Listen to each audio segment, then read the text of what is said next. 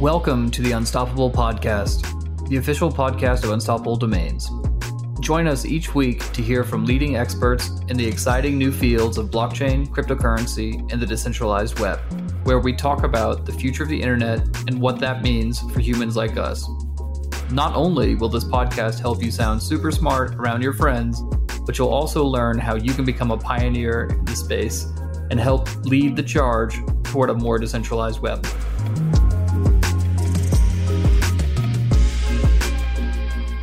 Hey everybody, welcome back to the Unstoppable Podcast. I'm your host, Diana Chen, and I'm here today with our guest, Tor Bair, founder of the Secret Network, which is a data privacy platform for Web3. It's the first blockchain with smart contracts that have data privacy built in by default. This is something that I've been tweeting about a lot recently and getting a lot of passionate responses on both sides of the spectrum. And so I'm really excited to have Tor here today with me to share his thoughts on privacy and blockchain and to tell you all a little bit more about Secret Network. So welcome, Tor. Thank you so much for being here. Thanks for having me on. I'm excited to talk privacy. Awesome. And you've got the hat branded right there. So you came prepared. I like it. Yeah. Oh, this isn't mine. Yeah. Nah, we had a great time handing these out. We were all at the conference in New York the other week and we brought our privacy hats and they were very popular. And so I figured I'd wear them here because if anybody's interested in getting one at the end of the podcast, we like to give this stuff away because privacy should be for everyone. Yeah, I got my own privacy hat at Mainnet and I was wearing it around New York and it ended up in a lot of photos and people, like I'd be posting a photo, like a group photo about something totally unrelated to privacy or anything like that. And people will be commenting and be like, where did you get that sick hat? Like, where can I get one? Like, that's like all people cared about was this hat. So yeah, we'll have to cue people in at the end on how they can get their very own privacy hat. Before we dive into Secret Network, I'm curious to know a little bit about your background, how you got into crypto in the first place. So take us all the way back to when you first heard about crypto, how you got into the space, like what got you interested, how you started learning. So the first time I heard about anything cryptocurrency related was while I was still in my former career as an options trader back in, the early 2010s. And at the time, options trading is a very exciting sort of career, like some of the time, and then like super boring a lot of the time. When like nothing is happening, volatility isn't very exciting. But as soon as everything goes wrong, volatility is exciting, options trading is exciting, but you have a lot of downtime. And during that downtime, a lot of us were looking at, okay, well, if the regular market is slow, what's super exciting? What's volatile? What's happening?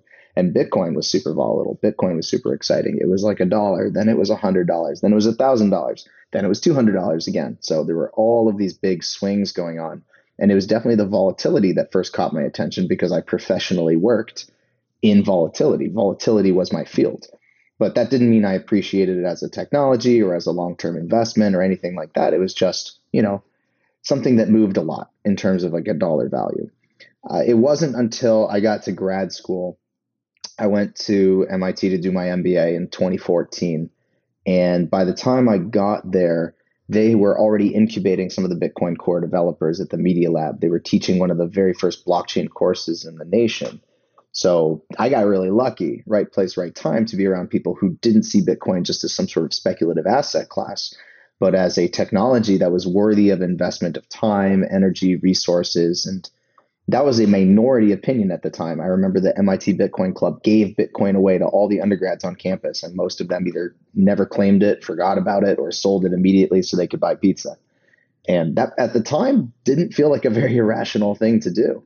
But my attention was definitely captured at that point by the technology. So in those years that I was there, being around the technologists who really understood not only what Bitcoin was, but what it could be, that I was very lucky because most people didn't have that exposure. They only got to see the volatility. And if it weren't for the fact that I was there at the same time as Guy Ziskind, the CEO of Enigma, at the time that he was writing the white papers and researching privacy in blockchain, if it weren't for that, I certainly wouldn't be doing what I am now.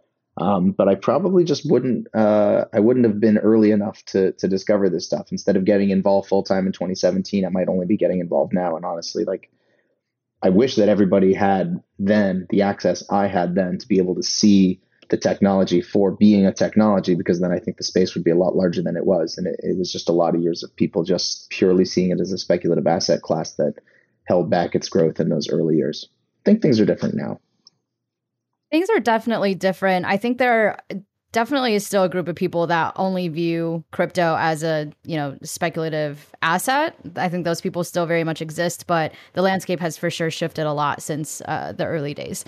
You go, get your MBA, you learn about the technology underlying crypto, and that's what gets you excited. How did you move from there to getting this idea for the secret network? Walk us through that.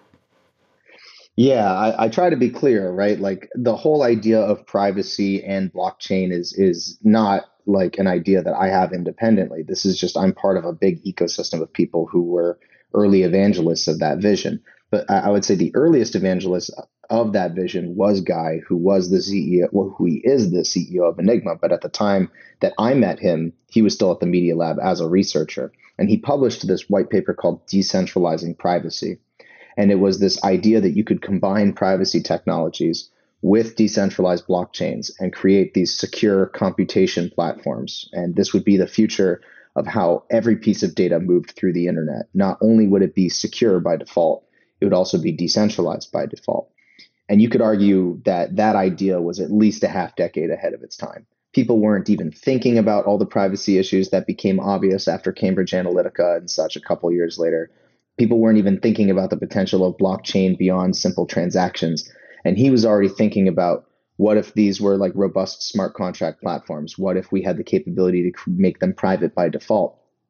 And I guess I was in the right place, right time, because to me, it was just another like super bleeding edge vision in a place where bleeding edge visions kind of come to be incubated and developed. So I didn't see it as an idea ahead of its time. I just saw it as a really cool idea that had a lot of the smartest people in the world already thinking about it.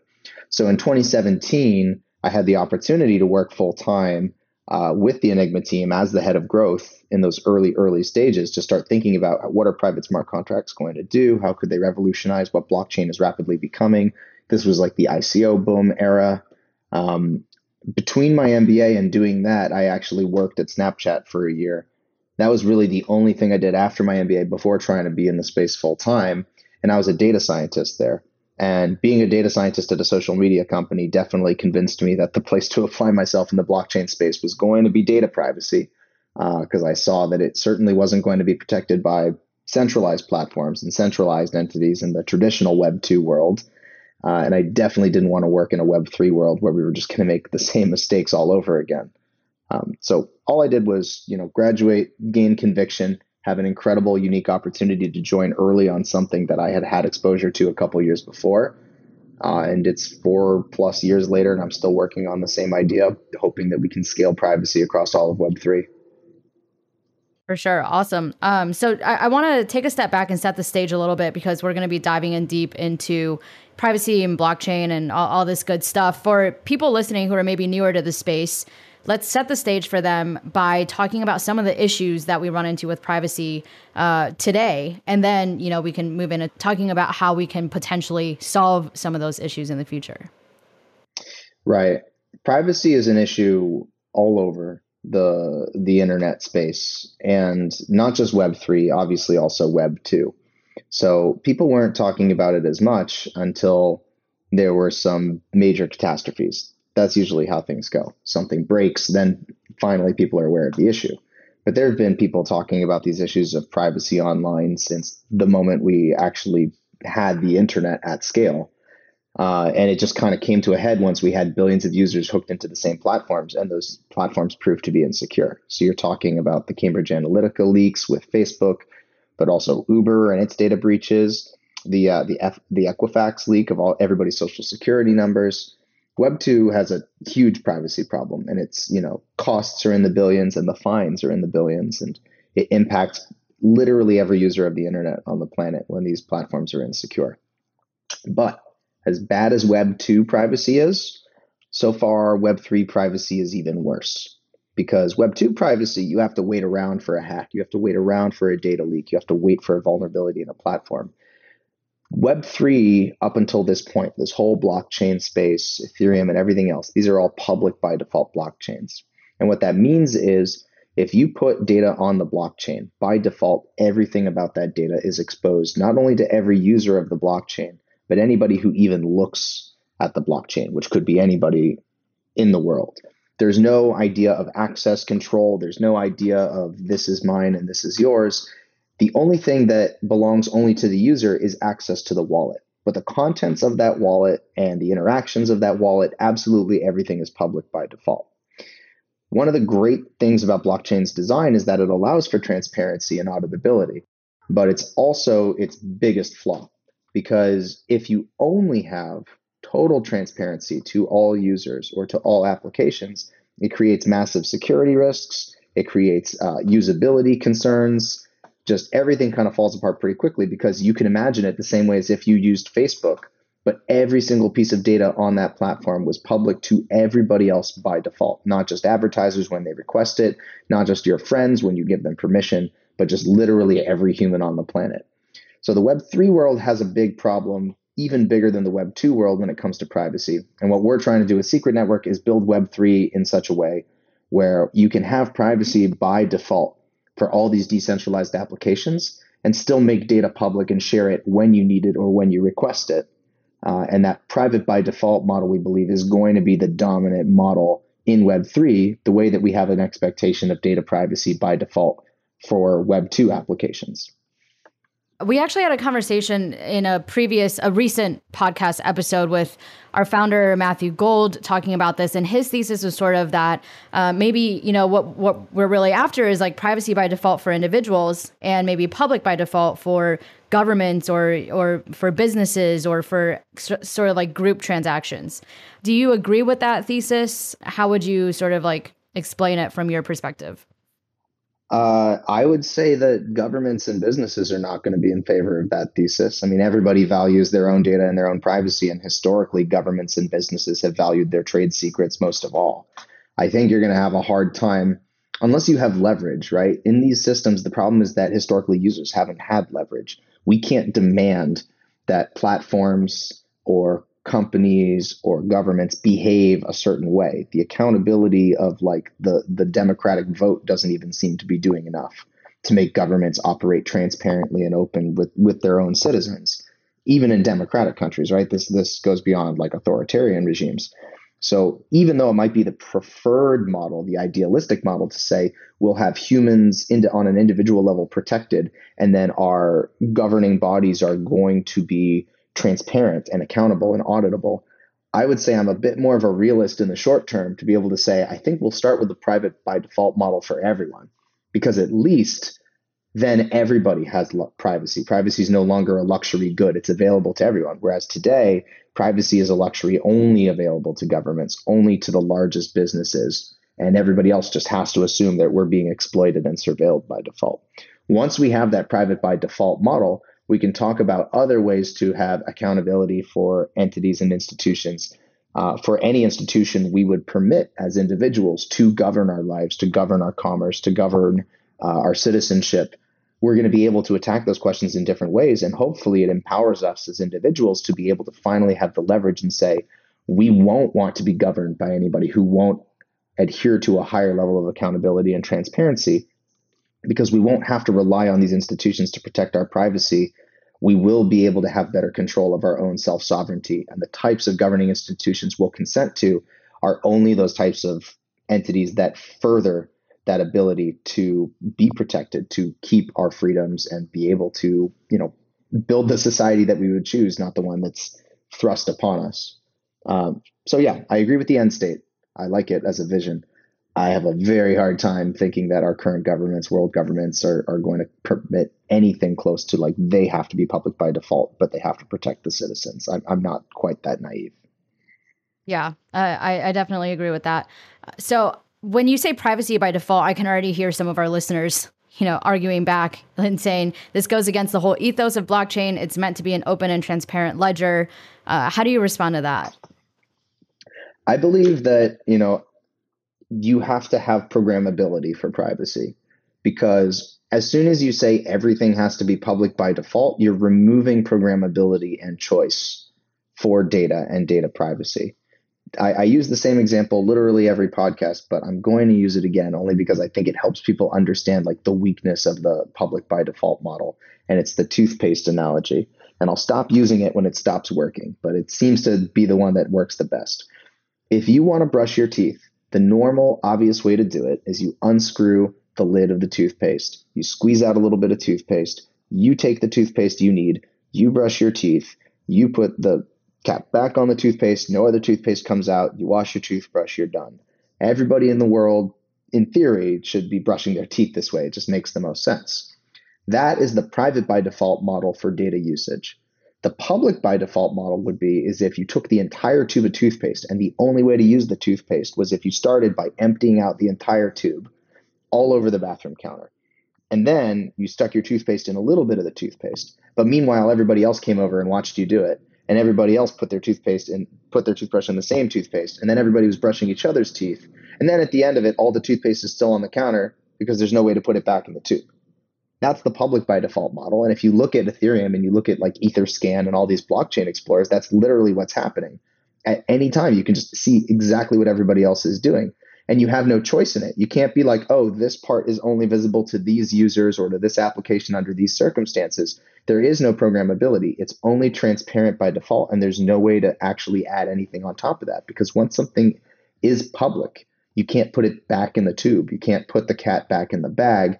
It's just public now.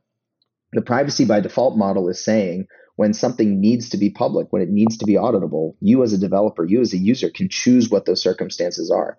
You can choose when access is necessary. You can protect the data when it's not necessary to be used. And the public by default model is basically just saying the opposite. It's like you have no choice in the matter. And I believe that the ethos of Web3 isn't public by default, everything transparent all the time. The ethos is more control on the part of the users, more autonomy, more freedom, and more choice. And the private by default model is the model that gives users choice, that gives developers choice. And I don't want us to lose sight of like that actually being the ethos of Web3, as opposed to like all things transparent all of the time, because that just gives governments and enterprises and so on, anybody who embraces Web3, that's just a license to surveil in a way that's far more invasive and far more pervasive than anything we're currently experiencing in the Web 2 world. So I think this model works really well for sort of like normal people, good actors, but of course there's always going to be bad actors out there. And so in the case of bad actors, if somebody is doing really harmful things and the only person that can publicize their transactions is that person themselves, and obviously they're not going to, willingly publicize the transaction if they're a bad actor. How do you look at situations like this? This is the fundamental challenge of any permissionless blockchain, right? Because people are going to say, what do you do if a bad actor utilizes the system?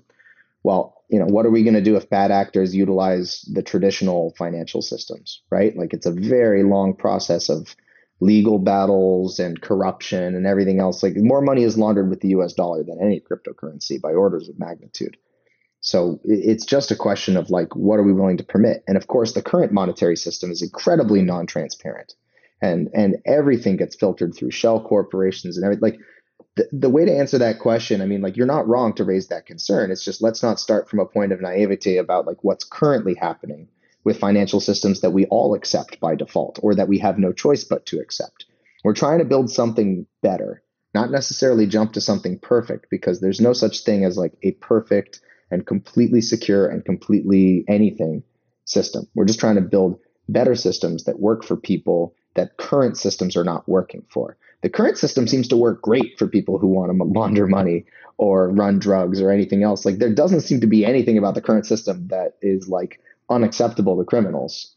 And there's certainly nothing about Bitcoin, for example, that makes it better for criminals. In fact, I think, as a public by default mostly transactional blockchain, Bitcoin is very unappealing to anybody trying to do any sort of illicit activity.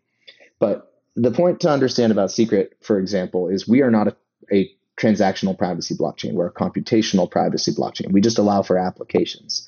The control for what you're describing, for making sure the right people are using this for the right reasons, all of that should live at the application layer.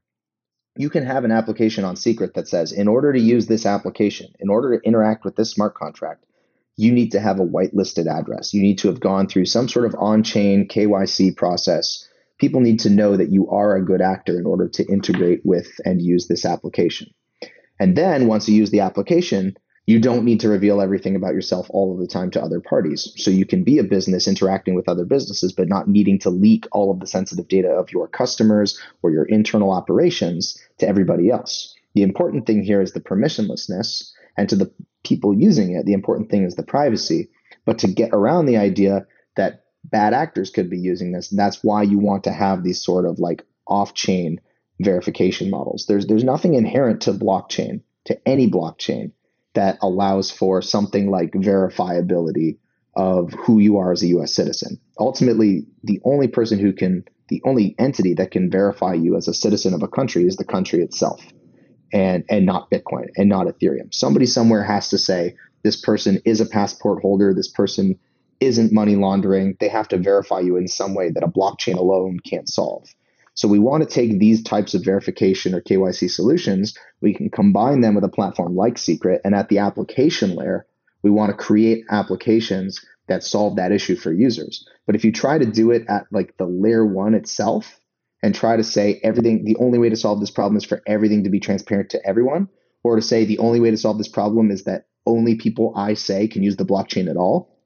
On the one hand, you have the public by default permissionless model, which has huge security and usability concerns. What I already said, the leaking all data by default doesn't really work for me.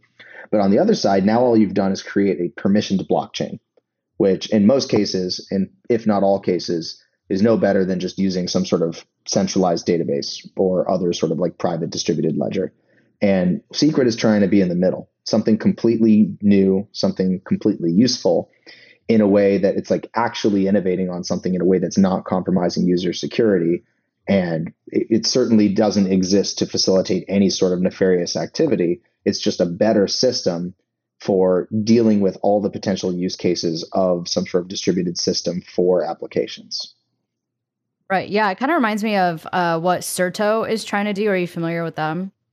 No, actually, I'm not. What are they trying to do? They're basically like finding a solution to basically like what you're saying, like having the government verify your identity. And then that way, you know, once whatever identity you carry in your wallet, like say I want to go to the bar and I want to get a drink, I don't have to show them what my date of birth is necessarily. It'll just be, are you over 21? Yes or no? And that has already been verified by, you know, a trusted authority like the government or, you know, whoever the body is. So you're basically saying like with an application, so say I want to interact with, you know, buying NFTs on an application. So then what would happen is then like the application itself would verify whether I am a good actor or a bad actor. And if they determine that I'm a good actor, then I'm allowed in. I'm allowed to buy NFTs there, sell NFTs, do whatever I want. And nobody has to see like every single transaction that I conduct there. That's kind of what it sounds like to me. Is that accurate? I mean, that's one use case of the network, right? That's a use case that you can allow for in a network like this, is like an application only accesses the information about me that the application needs to know to function. And as the user, you now have more control over that. The identity is really a hard problem, and reputation is a really hard problem. Like these are hard problems. They're going to remain hard problems in the Web 2 and in the Web 3 space, because you don't want to be relying on centralized entities to store all your information. So this is where a lot of like zero knowledge research comes in. You want people to be able to say, I know something about myself. I want to prove to you that I know this thing about myself and that it's true. I don't want to show you everything about myself, but you can know that I'm telling the truth when I say this certain thing about myself. That's like the zero knowledge domain. It's only a small piece of like the privacy domain, because you still can't solve with zero knowledge proofs questions where nobody has the complete set of data. For a zero knowledge proof to work, you have to know everything about yourself still and then prove it to another party.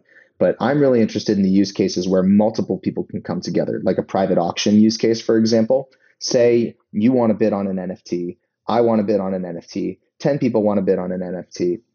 None of us want to show our bids to each other. None of us want to reveal our identities to each other, but we all want to know provably at the end that the right person won the auction and for what amount. A private smart contract or a secret contract on our network, that's an application that's very easy to build based on the infrastructure of the network. We can all contribute our own piece of the data. Nobody ever sees all of the data together, but the secret contract itself can compute the winner of the auction and the NFT can be distributed to the right party. And if you want to have a private auction that also combines the access control use case, so only people who own a certain NFT can bid on this auction, or only people who have been certified elsewhere in some way can access this application, that's where I'm saying for like applications on the network, you can build out those kinds of access control use cases to be able to interact with these applications if you want to make sure that no money launderers are bidding on this particular NFT platform.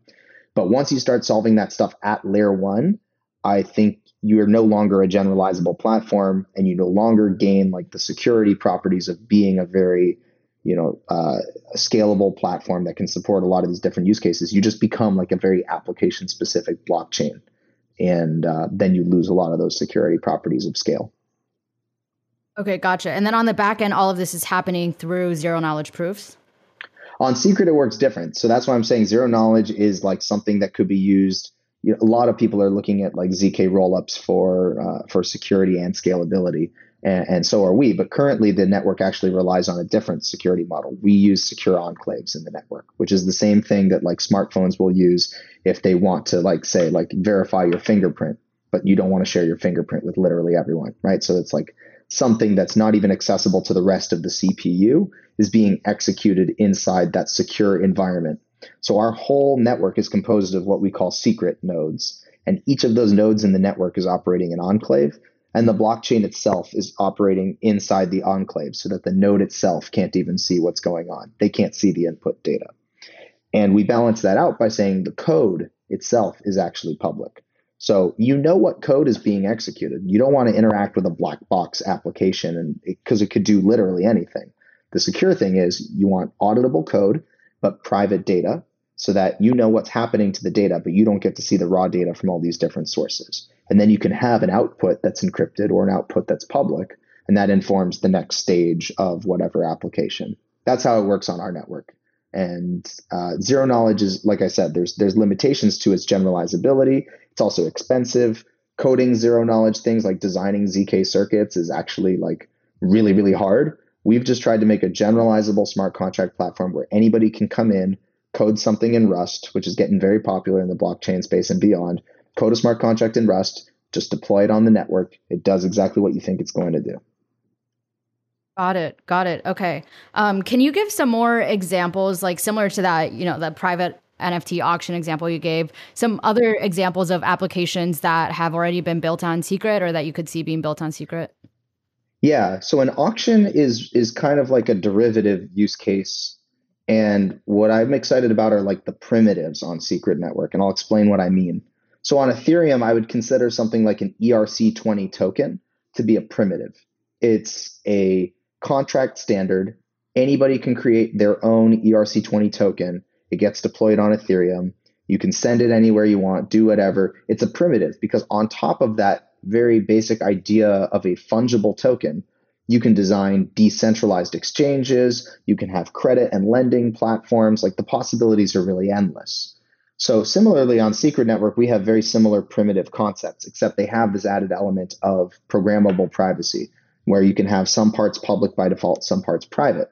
So an example would be a fungible token on Secret Network, where like an ERC20, there's things that are auditable about it. You know how much the supply is, for example. You want to know how many tokens are in circulation. You need to make sure that there's as much of it as you think. But you can't go, or you don't want to go, and see exactly how much of it any individual account holds at any individual time. The same way money works in the real world, and that you can't always audit everybody's bank account at any minute. Like you want that sort of security and protection in the Web3 world. But that's not the way ERC20s work. It is the way that SNP20s, secret network 20s, like our equivalent of that on our network, that is the way that it works. These programmably private fungible token contracts. So that's a really powerful primitive. You might be asking, like, similarly, you've got ERC 721s on Ethereum. That's an NFT. Well, we have SNP 721s. We have the secret network, secret version of NFTs. And that's even cooler because with public by default NFTs, you can only have public ownership, public metadata. So far people have used NFTs to just be like, I own a JPEG. This JPEG lives somewhere in distributed storage, and here's proof that I own it. But that's about all you can do. Because like we said earlier, really all public by default blockchains can do is show that you own something and give you access to do something with it. But there's no way to hide the fact that you own it from anybody else. And there's no way to hide properties of the things that you actually own or control. So NFTs they could actually be so much more. They could be so powerful. You could represent real world assets. You could have pretty much anything in the world represented as an NFT. The thing is, right now we don't want to, because everything would then have to be public.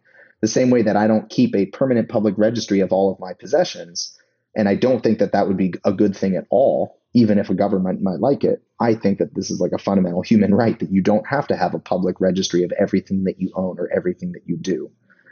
So a secret NFT allows you to have both public or private ownership. It's up to the user to display publicly whether they own something or not, or prove they own something or not. So you could prove you have an NFT if you wanted, otherwise it doesn't show up.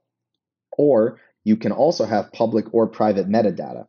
So right now, with only public metadata, an ETH NFT just points straight to the URL for an image. And as an artist, you might be thinking, why would I ever make my work into an NFT? Now everybody has it. Anybody can right-click Save As. Anybody in the world has access to my art. A secret NFT means if you put your art in the private metadata instead of the public metadata, only the owner of the NFT can decrypt that private metadata and actually see what the artist wants them to see. From a content monetization standpoint, but also just from a creator, collector, consumer relationship standpoint, that's really the way that an NFT has to work in order to be something useful and not purely speculative. And it is the way, especially based on our conversations, it's what artists are excited about the Web3 world. They want to be able to come in, have a permissionless relationship with a collector, but only that collector, not with everybody in the world. Otherwise, how can they monetize their work? Otherwise, how can they say this is yours and not undermine the value of that work by saying also it's everyone else's at the same time?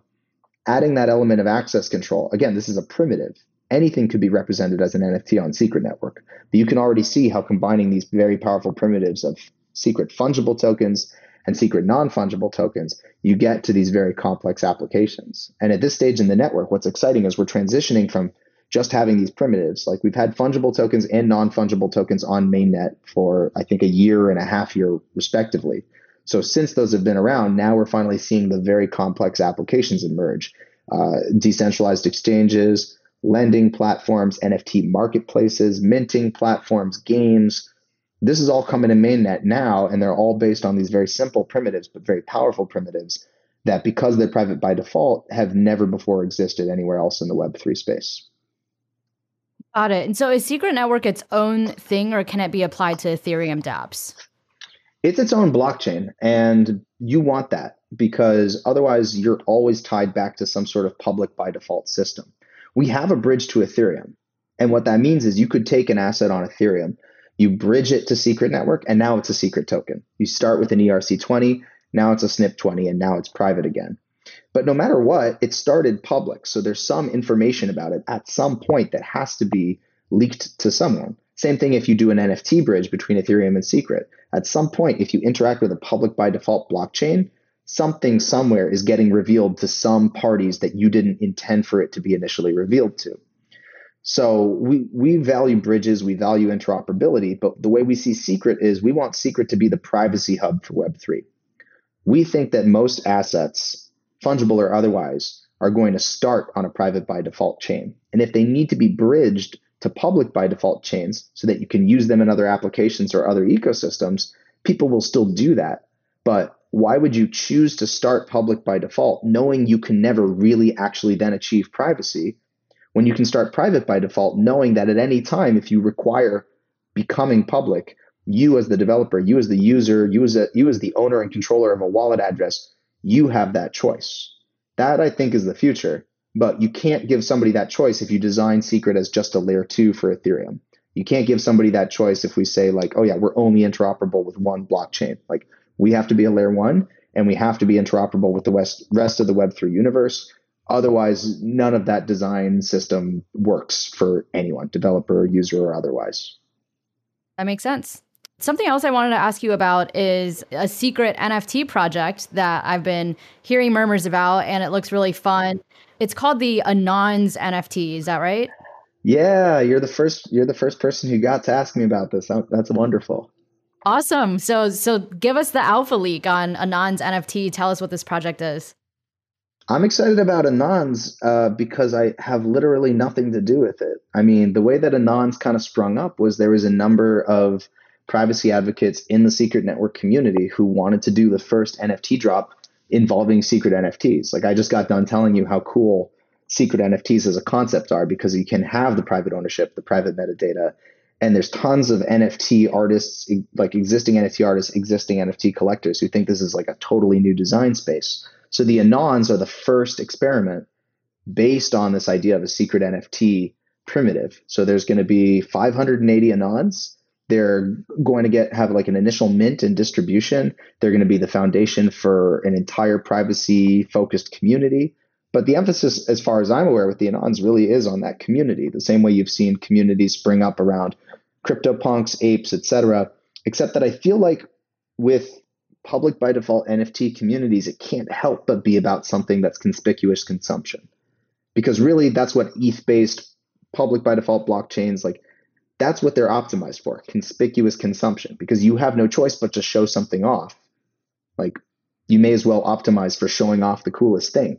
The cool thing about secret NFTs and communities based on that is like it's not about being conspicuous. It's about forming an internal community around an ethos. And here, Anons, and they look cool as hell. Like anybody who goes and looks up Anons NFT on Twitter, you'll see some of the cool initial artwork. Anons are cool because of the privacy ethos, because there's nobody that's trying to say like show off, like here's how anon I am. It's just a way to show your identity and your affinity for this privacy ethos, that you recognize that privacy is an important human right and it's something fundamental that everyone on the planet deserves to have, even though now it's a luxury good. What if we could make everybody on Earth, have that fundamental human right, that right to privacy, the protection that affords you, the ability to protect your own identity, your own activities.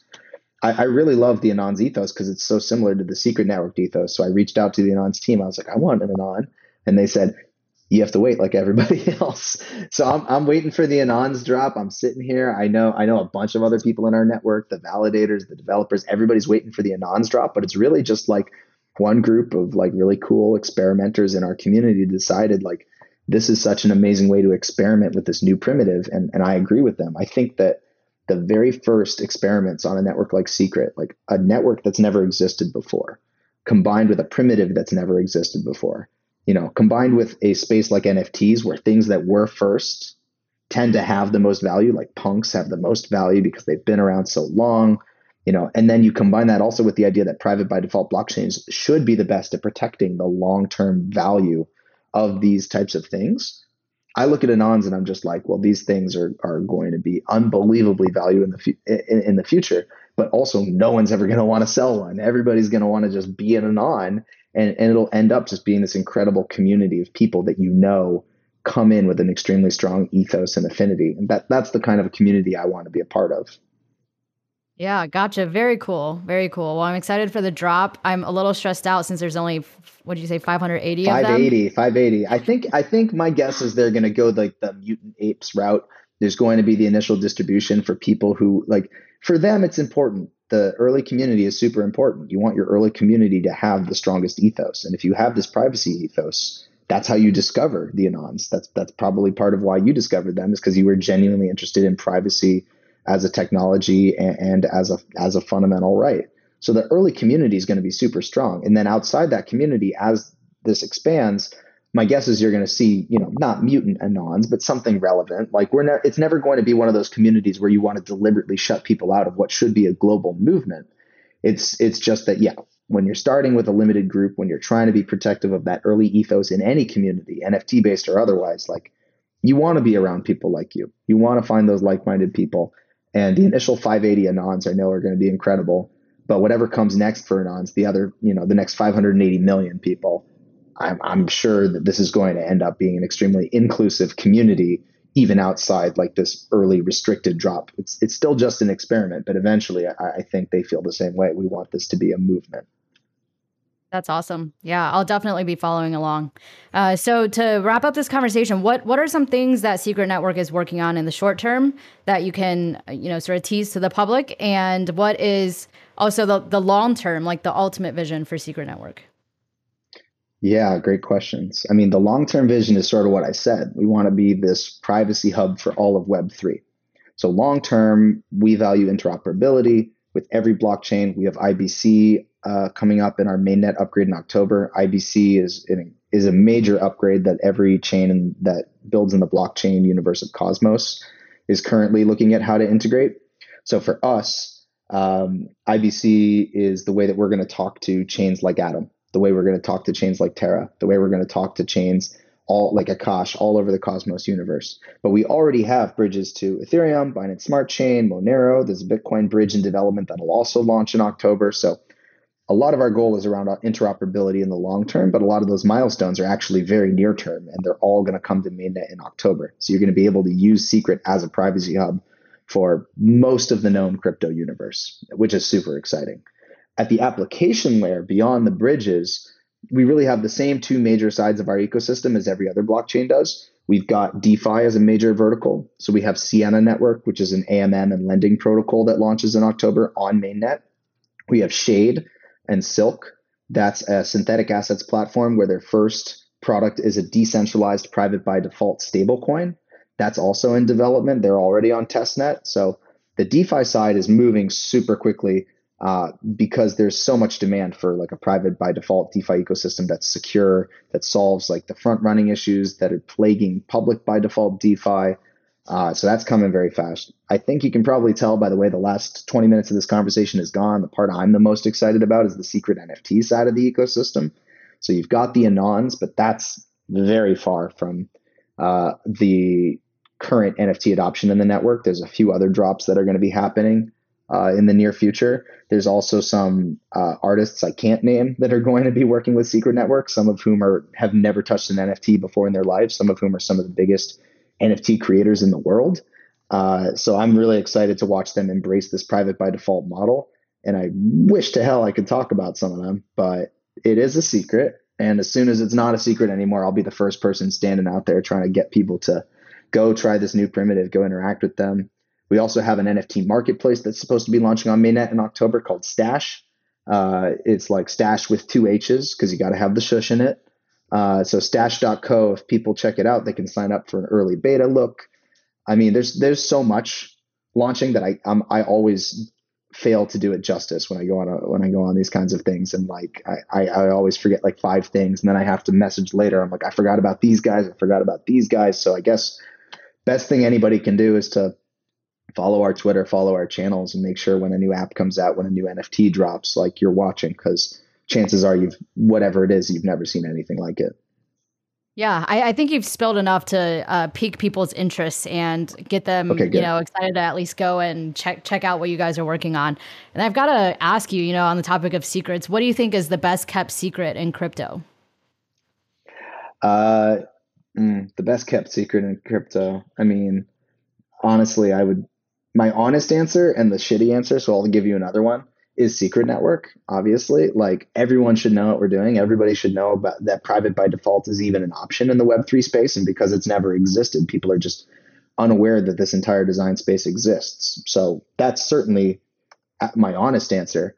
To expand on that answer and give you something that's less self-serving, I would say the best kept secret in crypto is that nothing matters more than community. Like these systems are bleeding edge, they're nascent. And the only systems, the only applications that are going to survive are the ones that have communities that grow around it, that are self-sustaining communities, that have the right ethos, that have the right governance systems to be self-governing and self-sustaining. Like you wouldn't have the United States if you didn't have like all of the founders of the country. I don't have any particular reason to believe that, America remains that kind of cutting edge place to live. And there were certainly a lot of issues in the founding times that I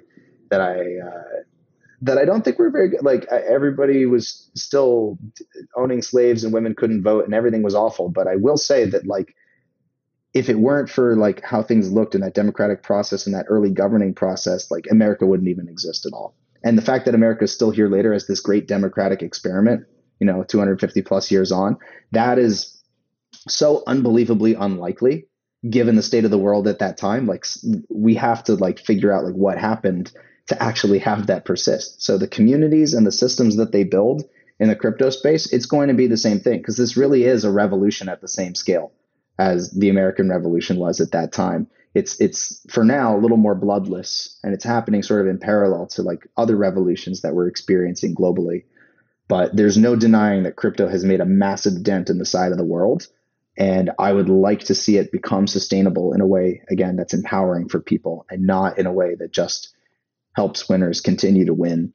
I do think we're still at a precipice where it could go either way.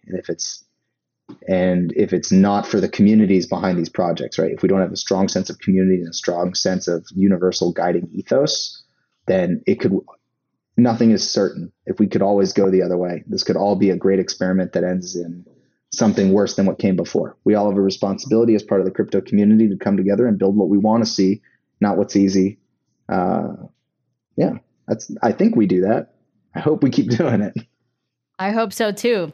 I want to get some more alpha leak out of you. I like to end every podcast episode with a segment called Explain Your Tweet. So I've got a couple of tweets here that I pulled, and I'm going to give you a chance to explain them. The first one is from September 25th, 2021. You said, "The currency of culture has always been secrets." Tell us more. I meant that. I think like the currency of culture has always been based around, it's not really money, right? It's access. It's what you know. It's who you know, especially in culture, like in music and anything that relies around like, any kind of identity that you're forming, something that's you and not someone else. That's cultural currency. And a secret is just something that is private only to you unless you share it with somebody else. And the way that we build our strongest relationships in the world is having a secret that you share with somebody else. You share something that other people don't know with a trusted friend. They share something back. Now our friendship is stronger. It's gotten closer. So when I say it's the currency of culture, what I really mean is like secrets have always been the currency of these sorts of global relationships. And no amount of money can buy trust from somebody else. In fact, it can remove trust if you treat money as equivalent to trust. And I think that secrets, and what we're trying to do with access control and Web3, like that's where I think the culture and the currency of the web is going to move towards. It's going to be something a lot less conspicuous consumption focus and a lot more around like, how do we build these more sustainable digitally native relationships and marketplaces. And I do believe that secrets and maybe Secret Network itself will be what underpins all of those relationships. Really solid take. And then I've got one last tweet for you. This is from September 24th, 2021. You said, "Finally out of New York City after an exhausting, inspiring, hyper-effective week. Somehow I left with more secrets than I came with. October can't come soon enough." So can you share just one secret that you came out of New York with? I mean, other than everything I've already talked about, coming in October, which is a bunch of cool stuff. Like I showed up, I was ready to share everything I knew. And somehow I walked away from New York with a bunch of people I hadn't met before in our community or who were building things in stealth. They hadn't really even told me they were building on secret, and I found out that they were.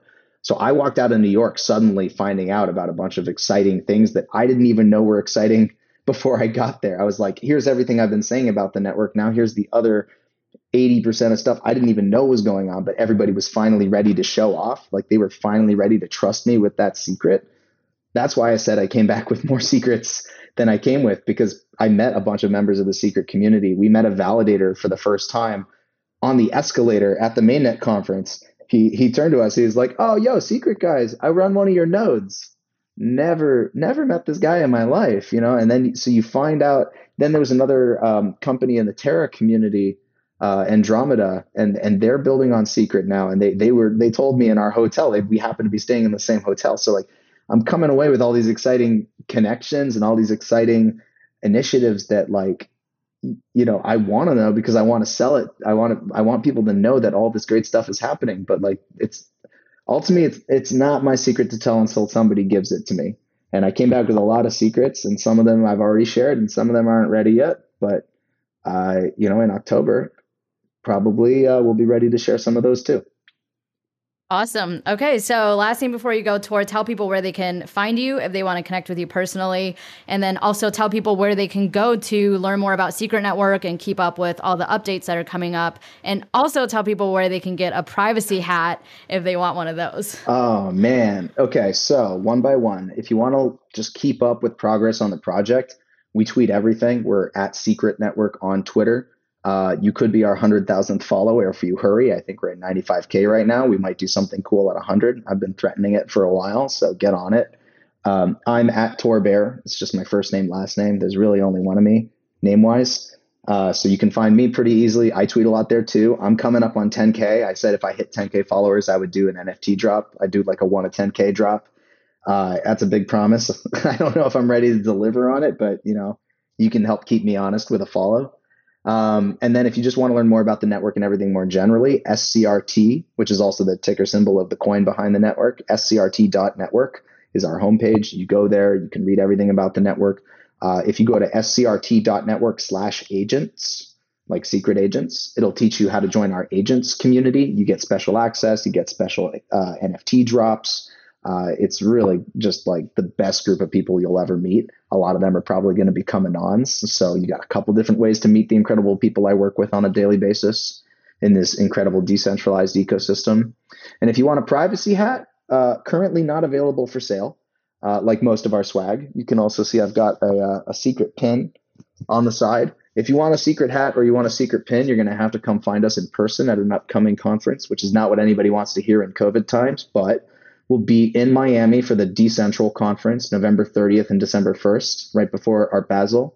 We'll be having the privacy hats back. We'll have all the pins back. We'll have some other secret swag back. And before long, it'll probably hit some kind of store. I'm waiting to see if we can get a store up that accepts your secrets. I would rather have that. Like I said, I think secrets have always been the currency of culture. So it makes sense that that's what you need to buy a hat. But otherwise, find us in person. We love to give them away. And Diane, I hope you keep yours for a very long time, because who knows, it may be a limited run. I for sure will. I came home with it and my husband was like, you didn't get me one. So he might be stealing it away from me. So I might have to go see you again at one of these conferences and get another one. But definitely will be in the household for a very long time to come. Thank you so much, Tor, for your time. Thank you for coming on, sharing all of your secrets. Thank you, listeners, for tuning in. And we will be back again soon with another episode of the Unstoppable Podcast.